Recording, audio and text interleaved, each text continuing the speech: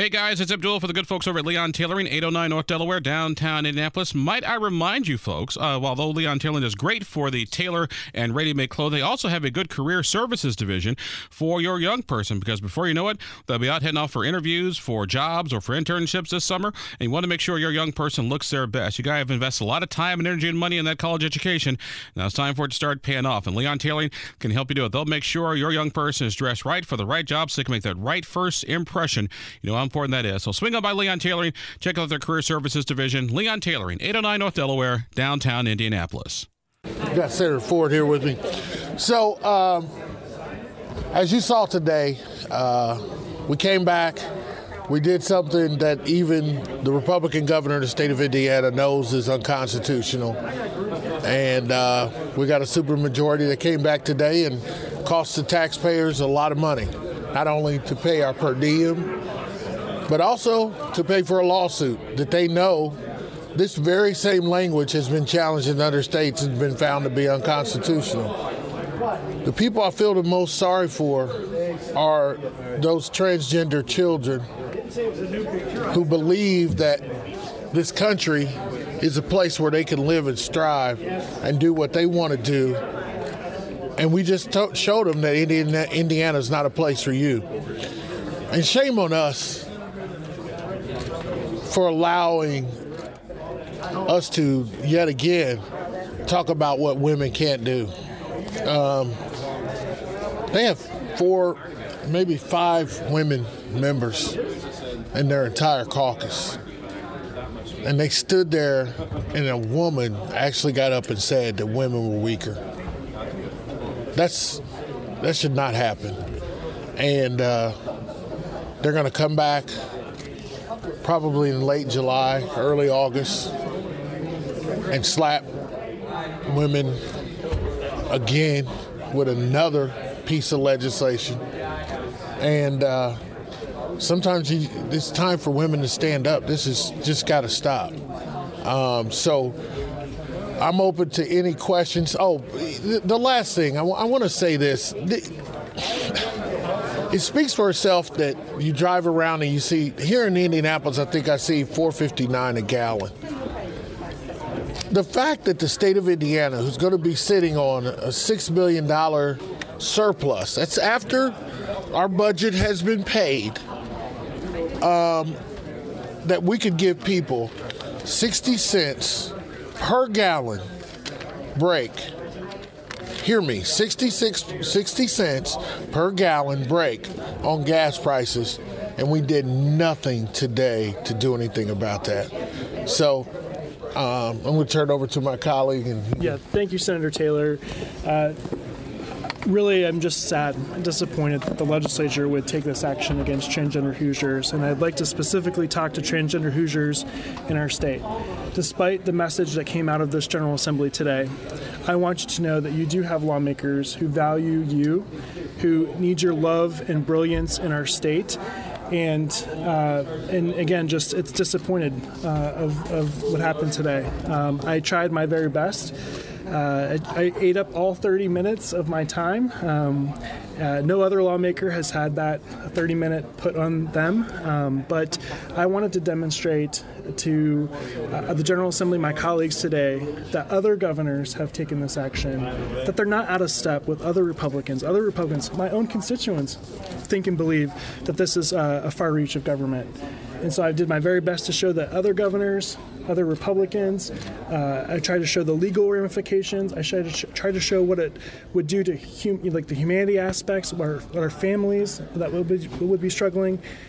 And I even wanted to show that there are practitioners in our state who object to what's happening. And so I'm just so sad that this is the action that we spend our time on these divisive issues, these cultural war issues, but we don't actually spend our time doing anything for Hoosiers. We could have suspended the gas tax today. We could have not even just suspended it, even had a debate on it, but we couldn't even do that. So when we think about what we did here today, we didn't actually do anything for Hoosiers. What we did was we divided Hoosiers, and that's unacceptable. Senator Taylor, on the issue of the gas tax, what guarantee if you guys did cut the gas tax, either the gas tax or the sales tax on gasoline, that gas stations would follow through? Because I want to say when this was done back in the early 2000s, it really didn't affect the gas prices. Well, I don't know if that's necessarily true. Right now, what we have in place is every month, in arrears, so the month prior, we come up with a calculation. And we just tell them that they don't need to collect that. Now, it would be just as simple as going around and checking to see what happens to gas prices. If they don't go down, then somebody's got some explaining to do, if you know what I mean. So I don't know that they would even try to do something like that. Now, you're going to have gas stations that are going to do things like that anyway, so it's just going to be regular business as usual. But at least giving opportunities for gas stations to lower prices is what we can do. The other thing I'll say, Abdul, is that it's Memorial Day weekend. People are wanting to travel, be with their families, be outside. And we could have provided that relief, immediate relief for those folks, but we chose not to do that action today. One of my colleagues just spoke with the governor up in Kokomo, and he just said that he does not have any plans right now to call a special session to suspend the gas tax. What's your reaction to that? Governor Holcomb might want to call a special session to suspend his supermajority Republican colleagues. In my tenure here, I've never been through so many overrides of a governor's veto. And if Governor Holcomb doesn't want to call a special session to have them come back and suspend the taxes, then, maybe he might run for office again in Indiana, and the people of Indiana will have something to say about that. It's sad to say that we need $6 billion of, by the way, Indiana taxpayer money, more than what we have in a budget. That's a balanced budget. And we're still not going to give them relief at the pump. It's deplorable. I mean, I don't know what the problem is. If you can't give relief to Hoosiers who have already given you a surplus, what else can you ask for? Yeah, think about the messages coming from the General Assembly, right? The small hint that Roe v. Wade might be come down, and all of a sudden 100 lawmakers do a letter and ask the governor for, a special session.